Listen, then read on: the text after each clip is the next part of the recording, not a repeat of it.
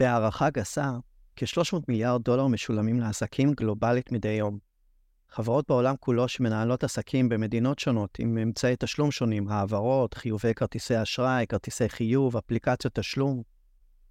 בסכומים כאלו, בכמות עסקאות שכזו, עם פריסה גלובלית, אמצעי תשלום שונים ורגולציות מחמירות יותר או פחות, קיים סיכון רב או ריסק. קיים סיכון לאובדן הכנסות, קיים סיכון לאובדן חומרים, וקיים סיכון לפגיעה במוניטין כתוצאה מפרוד. וכאן נכנסת המרואיינת הבאה שלנו. כבר מתחילים.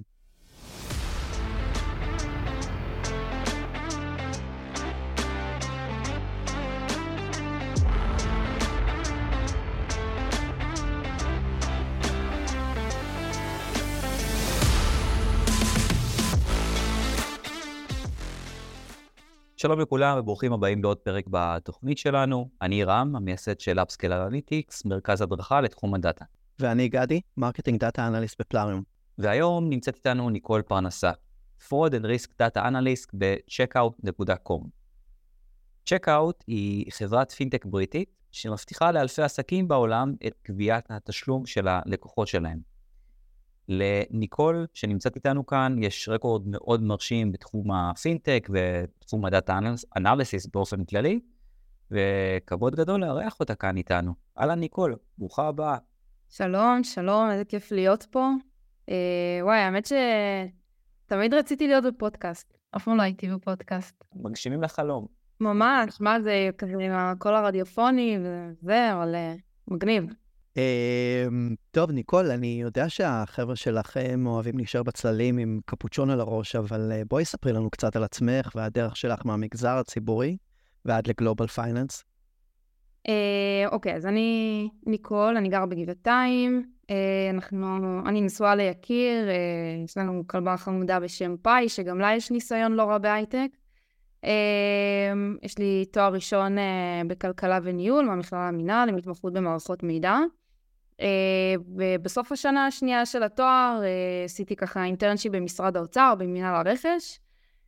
הייתי חלק מהמשלחת של בית הספר לכלכלה לדרום קוריאה, ושנתיים לאחר מכן הייתי ראש משלחת של אותו כנס ליפן, ושניהם היו עבורי חוויה מדהימה. שכן, זה היה ממש מדהים, כאילו גם חוויה של להיות בדרום קוריאה ויפן, וגם ממש כנס כלכלי. כשסיימתי את התואר, אז הייתי כלכלנית / אנליסטית בטן, חברה לדלק, הייתי שם 1.5 שנה, ושם הבנתי שאני רוצה להיות רק אנליסטית ולהיכנס לעולם ההייטק. הבנתי את זה אפילו בהתמחות של אנליסט נתונים, בשנה השלישית של התואר, ומה שבאמת כאילו משך אותי זה כל העסקת מסקנות וניתוח דאטה ולכתוב שאילתות SQL, אז אחרי שעזבתי את טן, הגעתי לחברה בשם קדברה. הייתי שם ביזנס אנליסט 2.5 שנים, הייתי אנליסטית יחידה בחברה. זו הייתה הדריסת רגל הראשונה שלי בעצם בהייטק, וקדברה היא אפילית בתחום של הימורי ספורט וקזינו, במדינות שזה חוקי כמובן. במקביל לעבודה בקדברה עשיתי את התואר השני במנהל עסקים ומערכות מידע במכללה למינהל, וגם במקביל הייתי מתרגלת בקורס SQL של אותו תואר ראשון שאני למדתי בו, שזה עבורי היה סגירת מעגל. זה היה לפני הקורונה, אז כאילו זה היה ממש אינטנסיבי. וזהו, אחרי 2.5 שנים בקדברה החלטתי שאני רוצה לגוון, אני רוצה לעבוד עם צוות של אנליסטים, שהיה חסר לי בטן ובקדברה. והצטרפתי לפאנבוקס, שהם פינטק בתחום של הלוואות לעסקים קטנים ובינוניים בארצות הברית.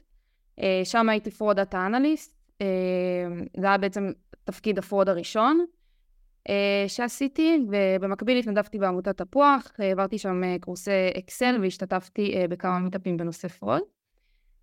וזהו, והיום אני בצ'קאוט, אני כבר 4 חודשים בצ'קאוט, הצטרפתי בצל המלחמה. במקביל לגמרי בהתנדבות אני מייעצת ועוזרת לאנליסטים בתחילת דרכם, אם זה כזה לפני רעיונות עבודה, רעיונות מקצועיים. שלי זה ממש חשוב, כי אני יודעת כמה התעשייה היא קשה, ומבחינתי גם כאילו אני ממש רוצה לקדם נשים בתעשייה ודברים כאלה, כאילו זה ממש חשוב לי, אז אם אני יכולה לתרום טיפה מהידע והניסיון שלי, אז למה לא? בעצם. כל הכבוד. כן, זה מבורך, זה מדהים. ממש. כן. לי זה ממש חשוב, אני יודעת כאילו כמה התעשייה הזאת היא לפעמים יכולה להיות קשוחה, בטח לג'וניורים וגם לא לג'וניורים, וכן, זה חשוב לי. נראה שבאופן כללי את צברת ניסיון מאוד מגוון, גם בשירות הציבורי, גם בתחום ההוראה, גם בגיימינג, גם בפרוד. מה מושך אותך מתפקיד לתפקיד? מה בעינייך היה התפקיד המעניין ביותר שיצא לך לעשות? אז אני חושבת שבאופן כללי מה שעניין אותי בכל התפקידים שעשיתי זה לראות את ההשפעה על החברה כתוצאה מאנליזה או פעולה שעשיתי, אם זה לכתוב חוק או לוגיקה כדי לעצור פרוד, אם זה עכשיו איזה אנליזה שמשפיעה על הביזנס, אם זה לזהות איזה אנומליה שמשפיעה על הרבניו והכל. אבל לגמרי אין ספק שזה התפקיד שהיום אני עושה בצ'קאוט, והתפקיד שעשיתי בפאנבוקס כפרוד, ריסק, דאטה אנליסט הם מעניינים ביותר. פרוד זה תחום ממש מרגש, הוא משתנה כל הזמן, הוא דורש חשיבה מחוץ לקופסה, ללמוד את העולם הזה כל יום מחדש, ובאמת יש לא מעט השפעה על החברה.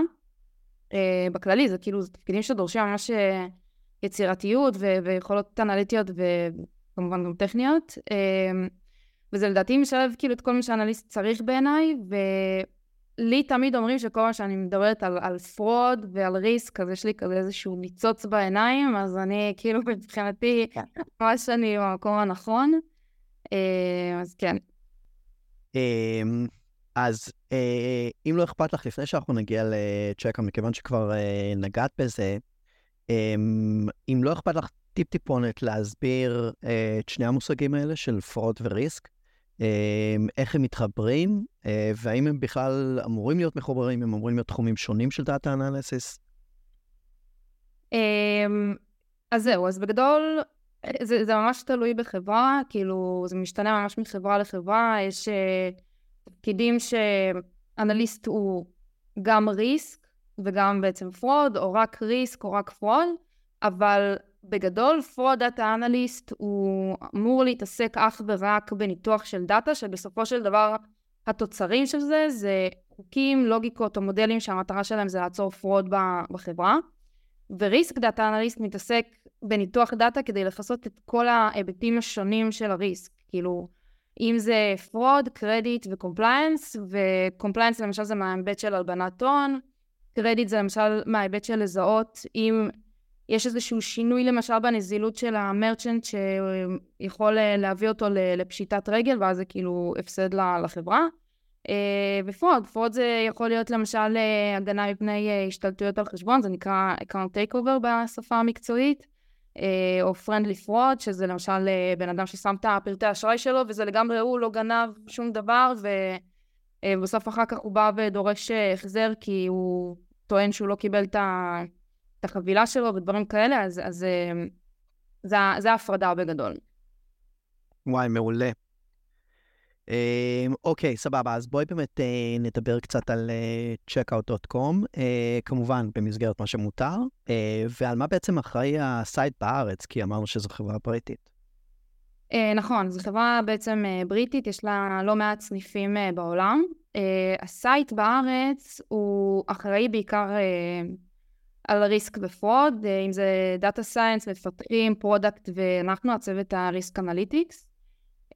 ובכללי, הסייט בארץ הוקם מזה שבאמת יש כאן אנשים יצירתיים והבנה וידע וניסיון לדברים שקשורים לריסק, אז זה לגמרי מרגש שמאמינים בנו, ובגדול סייט קיים רק משהו כמו שנה פחות או יותר, אז כן, אז יש לאן לצמוח ויש הרבה פרויקטים בקנה, מה שנקרא.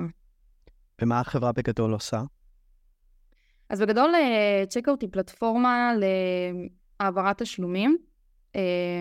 הלקוחות שלנו זה בעצם המרצ'נטים, העסקים עצמם. ובגדול זה בעצם העברת תשלום ממקום למקום. זאת אומרת, וזה רק באונליין פיימנטס.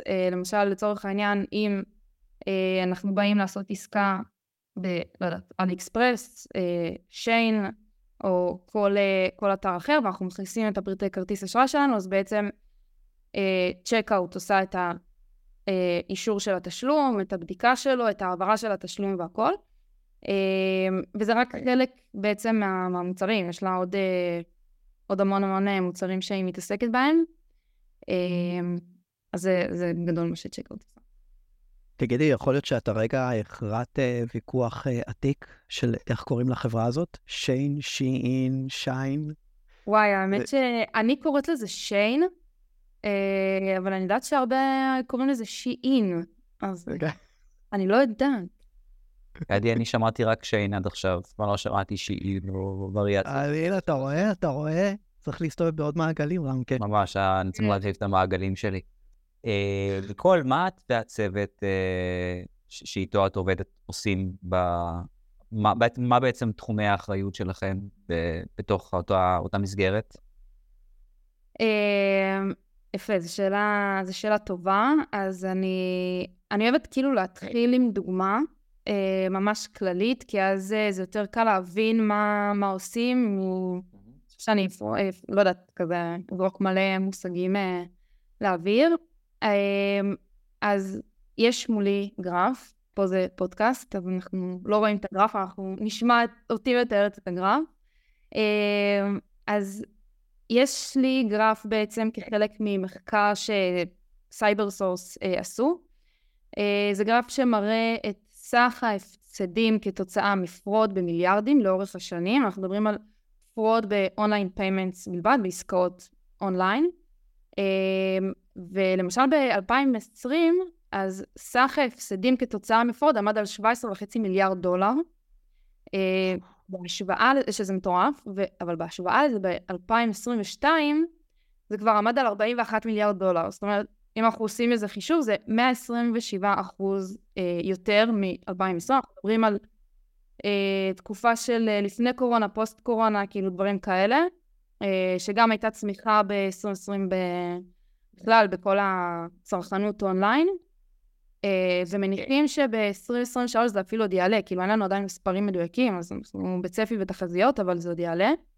ואם אנחנו מדברים ככה בהשוואה לסך הכל, ואיפה זה באחוזים, אז באופן כללי 2.9% מהרווחים של חברות האי-קומרס, של הצרכנות אונליין, הלך להפסדים כתוצאה מפרוד ב-2022, שזה עוד יחסית נקרא שיפור, כי ב-2021 זה היה עוד 3.6%, כאילו הנתון עוד היה יותר, אנחנו עוד במגמת שיפור, אבל עדיין זה מספרים מטורפים, זה סכומים ממש גדולים, וזהו, וכשהמחירות אונליין עולות, אז כמובן שההיחשפות לפרוד עולה, וגם ההשקעה של החברות, של אותם עסקים אונליין, היא גם עולה בעצם משנה לשנה, והפרוד משתנה כל הזמן, והוא מתרקם, והוא ממש מתאים את עצמו לרוח התקופה, וזהו, וכאן כאילו הצוות ואני נכנסים לתמונה, אז התפקיד שלנו הוא באמצעות דאטה כמובן, לזהות דפוסים בצד הלקוח שמבצע את העסקה, וגם מצד המרצ'נט, שהלקוחות שלנו זה בעצם המרצ'נטים, ולעשות את כל מה שצריך כדי לחסות את החברה, את checkout.com, מפני סיכוני פרוד בעיקר, אבל גם מסיכוני קומפליינס וקרדיט, כי בסוף אנחנו ריסק אנליסט. וזהו, ויש לנו השפעה מאוד מאוד גדולה על המטריקות של החברה. זה תפקיד סופר מעניין, מלא באחריות. אתם מקבלים איזה אחוז ההצלה על כל פרוד שאתם מונעים? הלוואי, אבל לא. אבל כן. תראה, בסופו של דבר יש לנו סיפוק במה שאנחנו עושים, אבל זה לא מתורגם לעובדים כאלה ואחרים. רמקה יגיד לך על זה, עם סיפוק לא הולכים ל-MPM. בדיוק, לא הולכים למכולת, ככה אומרים. בסדר, יש תגמולים אחרים בחברה. גדול. כן. ככל שאת יכולה לספר לנו עם איזה KPI מרכזיים את עובדת, מה את מנטרת? אז בגדול, אנחנו עובדים עם לקוחות ממש גדולים, למשל, כמו שאמרתי, שיין, שיין, סוני, יש את הרשימה המלאה באתר של checkout.com, ובעצם הטרנזקציות של אותם מרצ'נטים, אז כאילו העסקאות שהלקוחות עושים אונליין, אז זה גם מה שעובר דרכנו, וחלק מה-KPI זה קשור בעצם לעסקאות, כמה נעצר כתוצאה מפרוד, כמה אנחנו משחררים בסוף דברים כאלה. ובסופו של דבר, כמו שאמרתי, המרצ'נטים זה הלקוחות שלנו, וגם אנחנו עובדים עם הבנקים השונים, הבנקים שבעצם מנפיקים את הכרטיסי אשראי ללקוחות, ובאמצעות הכרטיס אשראי זה בעצם מתבצעת הטרנזקציה. אז יש לנו בעצם כמה מדדים שאנחנו לוקחים בחשבון ומנסים לשפר כל הזמן, וזה גם משתנה ממוצר למוצר, כי יש לא מעט מוצרים שהחברה מספקת, אז גם ה-KPIs משתנים בהתאם. אבל זה לא בלייב, נכון? אתם לומדים את הלקוחות, אני מניח שאתם נותנים סקורים מסוימים, נכון? זה לא משהו שאתם עושים כאילו פר עסקה ודברים כאלו, נכון?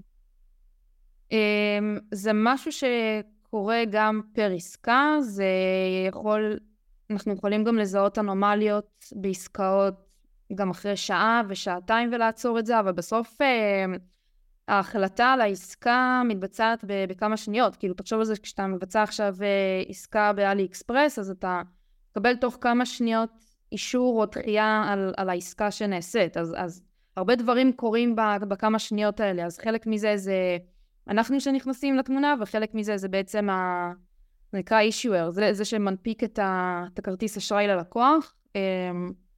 אז יש פה המון חלקים בפאזל, שזה גם אנחנו, וגם בעצם אלה שמנפיקים את הכרטיס אשראי. אז זה יכול לעצור בכל שלב ושלב, אז חלק מזה זה קורה במהלך העסקה, שמחכים בעצם לאישור, וחלק מזה יכול לקרות אחר כך, ואז כאילו קצת אנחנו לומדים את זה בדיעבד. זה נשמע ממש סטרס כזה, כאילו לעשות את זה תוך כדי.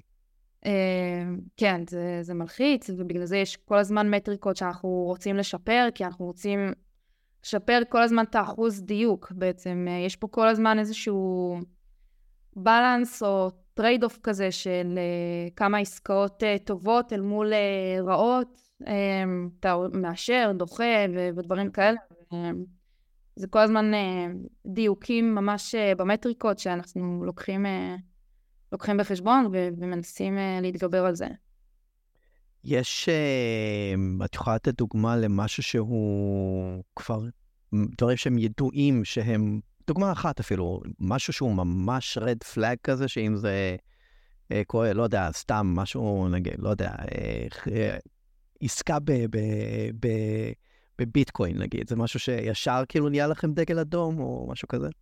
אז ברור שיש אינדסטריז מסוימים שהם יותר מסוכנים, מסוכנים יותר, מסוכנים פחות ודברים כאלה, אבל יש דגלים אדומים שאתה רואה למשל לצורך העניין, כמות עסקאות לצורך העניין ב5 דקות שנעשית ממיקום מסוים של בן אדם, אם זה כאילו ה-IP שלו, מהמייל ספציפית, עם 20 עסקאות ב5 דקות או ב10 דקות, משהו שהוא לא הגיוני, ויש פה איזשהו דגל אדום. אז כן, כאילו, יש פה הרבה מחקר וחשיבה, וגם בסוף מה שאנחנו עושים הוא לא עכשיו ברמת האימייל הספציפית של ניקול מישראל שגרה בגבעתיים, אלא זה כמויות ממש גדולות של לקוחות, אז אנחנו מנסים ממש לקלוע לכל הדבר הזה, ולא מתחקרים אימייל ספציפי לצורך העניין, אבל זה למשל משהו שאנחנו מתמודדים איתו. מגניב. ותגידי, את והצוות, כאילו יש ביניכם חלוקה כזאת של גיאוגרפיות, של לקוחות, איך כל אחד מכם, או שזה מי שנמצא מול אותה עסקה, איך זה עובד? אז זהו, זה לא באמת פר עסקה, כאילו אנחנו לא יושבים מול המחשב וכזה, לוחצים אנטר ומאשרים או דוחים עסקאות. יש לכל אחד את הדומיין שלו, ולרוב אנחנו כן עושים קצת מיקסים כזה בין המשימות, כדי שכל אחד יעשה משימה גם של מישהו מהדומיין השני, זה חשוב גם לא להיות כזה מקובע. אז זה באמת מחולק לדומיין, וחלק כאילו מישהו אחד יותר מרוכז בלכתוב חוקים, ומישהו אחד יותר מתרכז במשימות אחרות שיש לעשות. אבל כן, כאילו זה מגניב ממש. אני מניח שחלק מהעבודה שלכם היא מתבצעת, או בה אפילו מתבצעת בצורה אוטומטית. זאת אומרת, יש לכם כל מיני מודלים שאתם מריצים, שיודעים לעשות את ההתראות ברגע שאיזשהו גבול מסוים מופר, ובעצם יש פה חשד לפרוד. עד כמה לכם, אולי כאנליסטית, יש מעורבות בתוך הבנייה של התהליכים האלה, או הניטור שלהם, או ההשפעה על האופן שבו הם עובדים? אז יש לנו השפעה מאוד גדולה, ואנחנו יכולים לעבוד עם האנג'ינירינג, עם דאטה סייאנס, בעצם באופן צמוד, אם זה גם כאילו מבחינת לכתוב את החוקים או את הלוגיקות בעצמנו, או אם זה בעצם לעבוד צמוד עם הדאטה סייאנס ולתחקר אחר כך את האוטפוט של המודל. הקשר שלנו לדאטה הוא ממש, הוא צמוד, מה שנקרא. אז חלק מהדברים אנחנו עושים את זה בעצמנו, וחלק מהדברים הוא בשיתופי פעולה עם צוותים אחרים. וכן, אנחנו עובדים עם סנופלק, עם פייתון לפעמים, ובפאנבוקס נגיד, ובמקומות אחרים עבדתי עם טבלו. יש קשר לכל העולם הטכנולוגי, נקרא לזה ככה. מעולה. טוב, כמו שאת בטח יודעת, הפודקאסט הזה יש לא מעט מאזינים ג'וניורים, ואני בטוח שהצלחת לרתק אותם. אז בשבילם, מה הם לדעתך ה-KPIs החשובים ביותר, הטרמינולוגיות שחשוב הכי ללמוד ולהכיר אם רוצים להתקבל לתפקיד ראשון בתוך העולם הזה של הריסק פרוד? כן, אז בגדול אני אחלק את התשובה שלי לשלושה דברים עיקריים. אז הדבר הראשון זה נטוורקינג, אני תכף אסביר גם על כל דבר ולמה אני מאמינה בו שזה חשוב. אז הדבר הראשון זה נטוורקינג, הדבר השני זה יכולות אנליטיות וטכניות, ודבר השלישי זה התנסות בפרויקטים, התנדבויות, כאילו דברים שיכולים להעשיר. אז מבחינת נטוורקינג, להתחבר לקבוצות לינקדין, פייסבוק, להתחבר לאנשים מהתחום שיכולים גם לסייע, אחר כך נגיד, אם אתם רוצים לחפש עבודה או דברים כאלה, אז תמיד זה טוב לעשות את זה דרך בן אדם שיש לו את הקשרים ויכול לקשר. ואם זה להשאיר את הידע ולקרוא את התכנים, את הפוסטים שאותם אנשים כותבים, בכללי, אני מאוד מאמינה שנטוורקינג זה דבר ממש חשוב ותמיד, וגם אני נעזרת באנשים, אבל במיוחד כשאין מספיק ניסיון, אז זה סופר... לגמרי מסכים. כן, ובשביל זה יש את הלינקדין. זה רשת חברתית שנועדה לזה בין היתר. כן, ויש גם המון חבר'ה ממש טובים שם כמוך, שבאמת פתוחים גם לעזור לג'וניורים, אז זה מאוד מאוד מומלץ. כן, אני ממש מאמינה בכזה קרמה כזה, שאם אתה עוזר, אז זה בסוף יבוא לך וואו, אני כל כך איתך, כן. לגמרי. אז זהו, אז הדבר השני זה יכולות טכניות ואנליטיות. בכל תחום של אנליזה יש טרמינולוגיות ויש KPIs, וזה משתנה, אם זה גיימינג, פינטק, זה ממש משתנה ממקום למקום, אבל להסתכל על דאטה או להבין את ה-SQL, את הפייתון, את הגרף שבנית בטבלו, זה בכל הנישות וזה בכל החברות ובכל התחומים. אז זה גם כאילו חשוב. אז כן להתמקצע בניתוח של דאטה, אם זה למשל לקחת קורסים אונליין, אם זה להיעזר בגיטאב, שיש שם מלא דאטה סטים שאפשר ללמוד מהם ודברים כאלה. זה יכול ממש לפתוח את החשיבת ChatGPT, כמובן שאנחנו לומדים להיעזר בו ביום יום. אז כאילו זה ממש חשוב גם להתמקצע וגם להישאר רלוונטיים תמיד לשוק העבודה.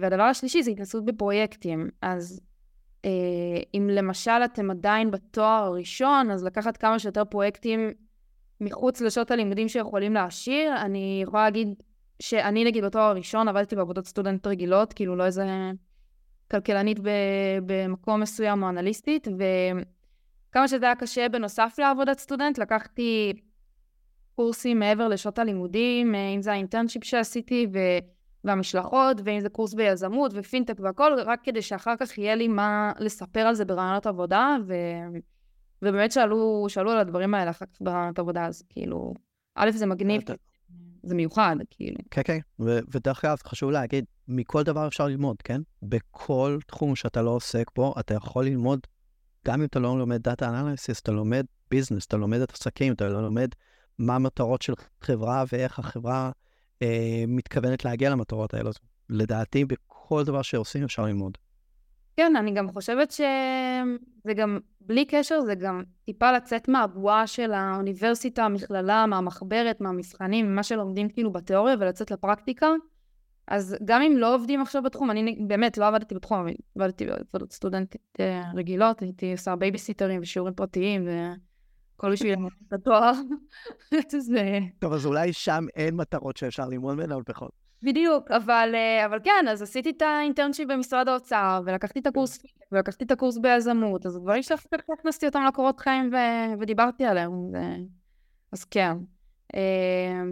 וזהו, באמת שיש לי גם טיפ זהב, נקרא לזה ככה, זה טיפ שלי נתנו אותו ואני מעבירה אותו הלאה, שזה להיות מומחים בתחום שלכם. זה טיפ שהמנטור שלי דאז, גבי ברויטמן, אולי אתם מכירים אותו, היום הוא חבר טוב, לי הוא אמר את זה אז פעם, ואני לוקחתי את זה אליי, ואני מעבירה את זה הלאה, שפשוט כל דבר שאתם עושים, או כל דבר שאתם רוצים להיכנס אליו, אז פשוט תחקרו אותו, תלמדו אותו, כדי שבסוף אתם תהיו מקור הידע.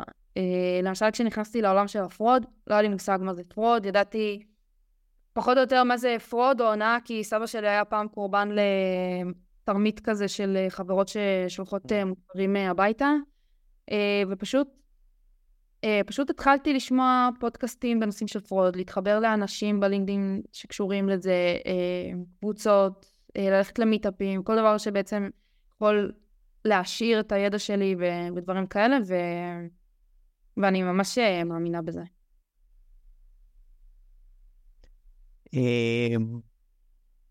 טוב, אז באמת ניקול, לקראת סיום, נכון שכבר דיברת על זה, נגעת במיטאפים, אבל בכל זאת אני רוצה לשאול אותך אם יש לך ספר, בלוג, או אולי ערוץ יוטיוב שהיית ממליצה לג'וניורים לקראת כניסתם לתחום?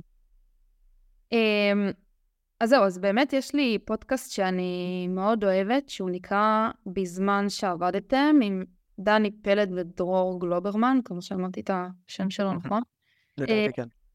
כן, נראה לי גם. אז הוא לא בהכרח קשור לאנליזה, או דאטה, או ריסק, או פרוד, או כזה דברים כאלה, אבל הוא מדבר על העתיד, על AI, על כל הסיכונים של הקדמה, וזה גם מעניין אותי, כי זה גורם לי להישאר רלוונטית, וכזה להישאר בעניינים, וזה ממש, אני ממליצה, אז הם עושים את זה בדרך כזה טובה, כלילה, כיפית, אז זה מגניב. לגמרי. ויש את הפודקאסט שלכם כמובן. כן. טוב, ניקול, היה ממש מרתק לשוחח איתך. תודה רבה שבאת ונתת לנו הצצה לתוך עולם הפרוד ריסק, ותודה לכם שהזנתם בעוד פרק בפודקאסט שלנו. אם יש לכם רעיונות לפרקים עתידיים, או אפילו אם תרצו אתם בעצמכם לעלות לשוחח איתנו, צרו איתנו קשר בלינקדאין או בפייסבוק, ובואו נדבר. תודה רבה לכולם. ממש ממש תודה, ניקול, היה מרתק. היה לי כיף, תודה. ביי.